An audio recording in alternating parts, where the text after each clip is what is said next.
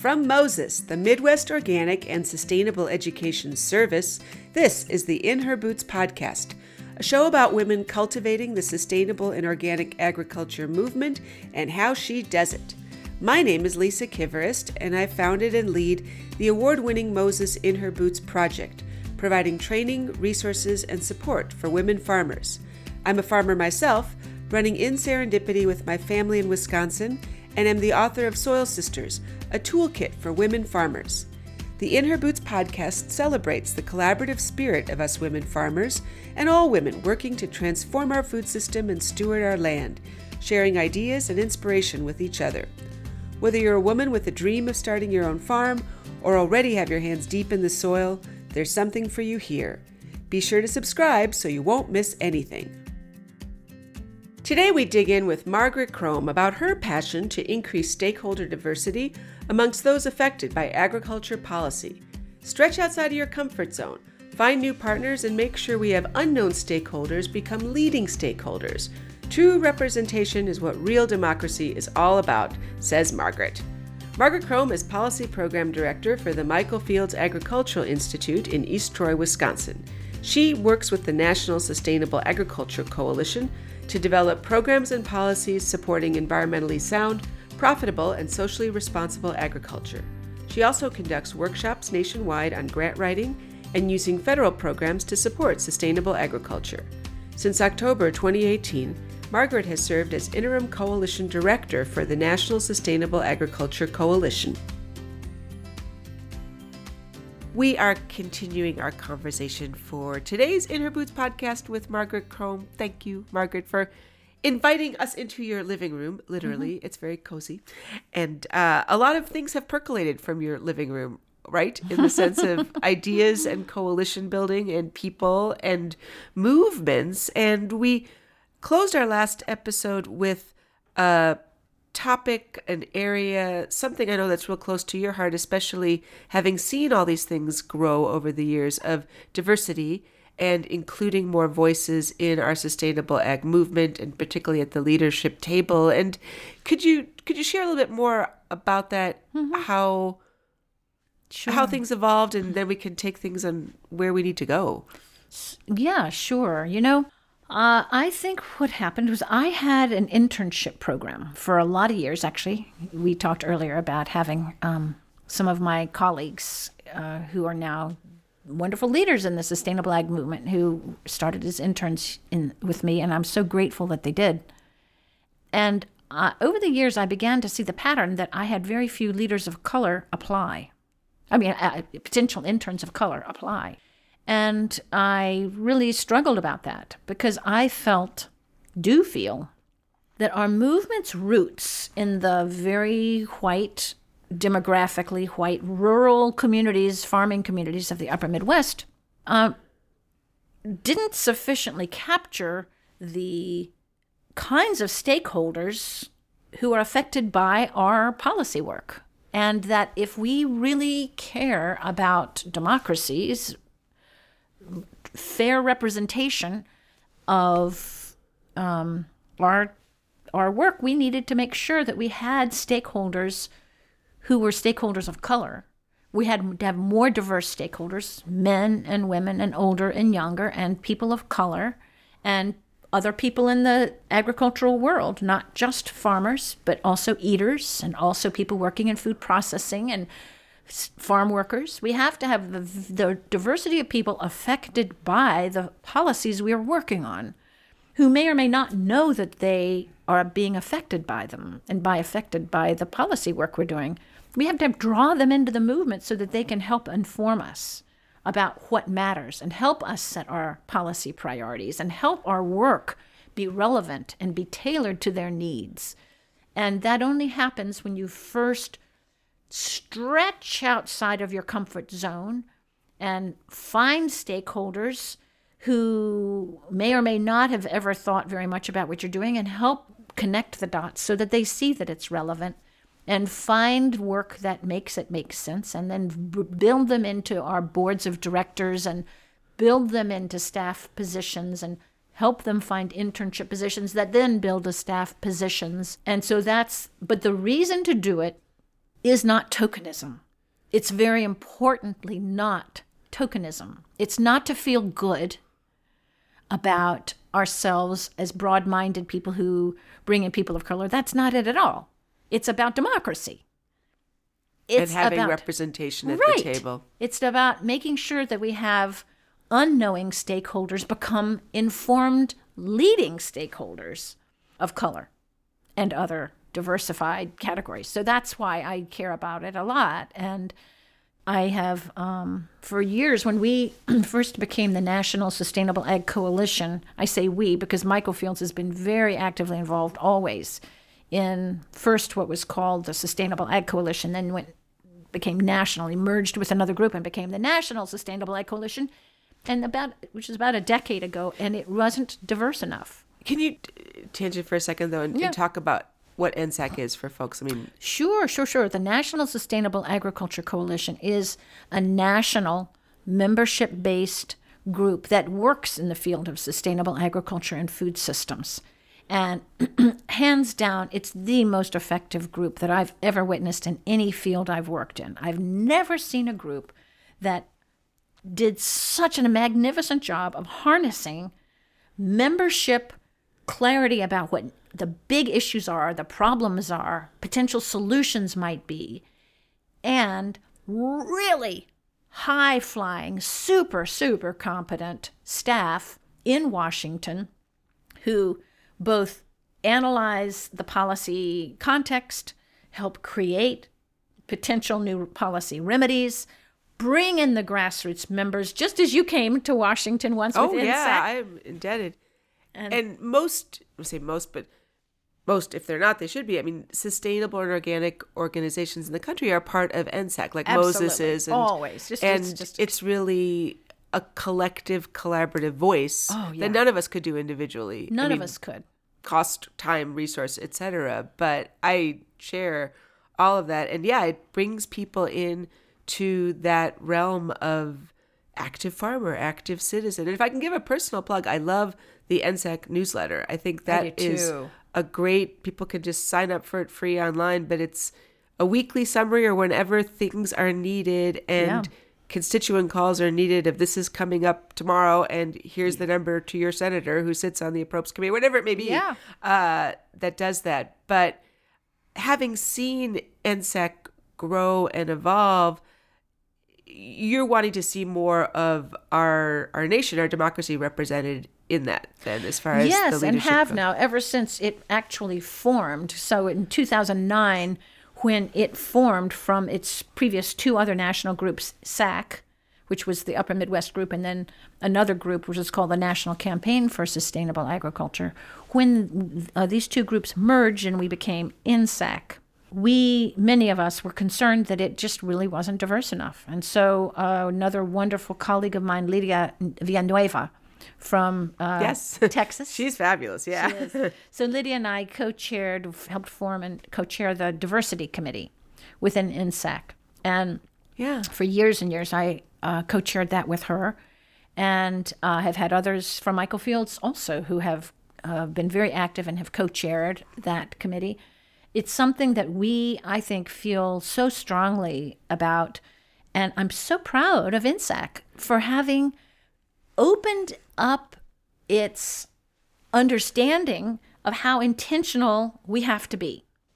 How we have to be intentional in how we say to our new members coming in, what do you understand about racial equity, and do you see its relevance and why it's so important in the food system? And can you explain to me what you do? And can you get engaged with us on these issues of racial equity? And, we hire with very active engagement from people of what's called the People of Color Caucus within NSAC. And we have every other week, we have racial equity readings within the staff. On one afternoon every 2 weeks, we have readings that have been shared earlier, and we discuss them, and maybe there's a video or whatever. But the point is, it's really an active part of the way we are thinking. And there's no blame associated with an organization like ours that doesn't come from that background, but is working very hard to engage and So I think it has been a really important part of how we move forward and how we hire and how we choose our issues. And it's extremely important to me. Every other issue area that I care about in the country needs to be thinking about racial equity too, not just the sustainable agriculture and food systems movement. But I'm proud that this movement, which had very different origins, takes it as deeply and as seriously as it does. Yeah, that's great. How do you define racial equity? I mean, when you say working towards it, what would that be like? What would a better future look like? What are some of the variables? Well, some of the considerations are, what are the injustice? What are some of the racial injustices that we experience? And of course, one doesn't have to be steeped in the details of the Pigford case that many of us are familiar with, but we've had such a history. Give a quick sentence. Yeah, sure, I will do that. There's a history within the FSA, Farm Services Administration, of denying access to the resources of the FSA. There have been efforts to keep farmers from their land, deny them loans that would allow them to be able to be productive farmers. There have been all sorts of heirs. There's a whole tradition called heirs property, HEIRS, that kind of heir. There's a whole kind of law that's been practiced in the South for quite a while that's very specifically designed to keep black farmers from inheriting their own family's land. And it makes it accessible, makes it easier for somebody else to come in and take over their land. Really? Yes, there are inequities that we don't even begin to understand. Not to mention, there are inequities in historic inequities having to do with who has access. I mean, just most recently in the Farm Bill, isn't it striking that we had in this 2018 Farm Bill that was just passed yesterday, we had major subsidies given away to very large farms. And instead of saying that could be a problem, let's try to trim those subsidies so that they are more equitably distributed. Oh, no. Instead, we said, we don't think it's sufficient for the spouse to be able to get a subsidy as well as the husband, as well as the other spouse. Instead, let's add in nieces, nephews, and cousins as well. Let's try to basically make it so that if you're a large farmer, there is no limit to the payment limitations you can get. And yet there were efforts, such extreme efforts in the House to put work requirements on the access to supplemental nutrition, basically food stamps, payments, so that poor people could get access to food. What a striking inequity. There are inequities throughout the ag system, of course, having to do with farm workers, having access to loans. There are many inequities throughout the system. And our job is to try our best to make sure that the proposals that we develop keep a lens of what is fair and what are those historic injustices and how can those injustices be corrected through the policies we develop. And that's ongoing. I mean, it's ongoing. Not a simple fix, but it's right. Ongoing. But it is important to not, I think, to not flinch about the fact that we have historic racism in the country and institutional racism. I mean, so many ways in which the Social Security Administration and the GI Bill, there's so many ways in which our system has institutionalized racism that we need to just be aware and careful and informed. And of course, we're all still learning. And these conversations can sometimes feel uncomfortable, and that's perfectly understandable and okay. And I appreciate every piece of the education that I get. And I think if we can all engage the issues with the kind of humility that says, when you're a product of an environment that is drenched in a kind of structured in racism, then you can expect that we're going to carry some of the misconceptions and biases, implicit or explicit, that come from that, and keep giving each other encouragement to keep learning. Yeah. And what are some things that individuals can do, particularly in the case of individual women farmers, or women, particularly if you are in a community that is not so diverse statistically, or in rural areas, or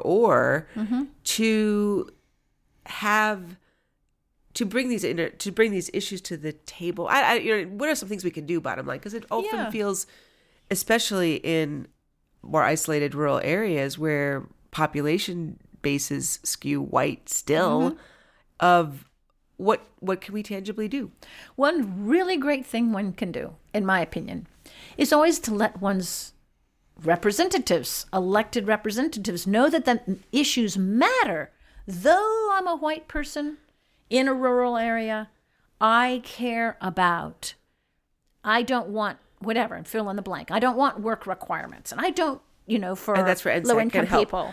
Yes, that's where But I want to make sure that we're talking about, reducing the kind of concentration in agriculture that squeezes people out. I want to make sure that our programs are available to people across the board, regardless of race, regardless of gender and sexual, affinity. All of those mean to me that I'm saying to my representatives, I want to have you represent my commitment to justice and to a fair system, and whether it can take whatever form it may be taking. Make sure that your research agenda is a research agenda that addresses issues of food access, for example. Make sure that there's funding to support a local community's understanding of issues in the food system that may have to do with food access. There's so many things like that.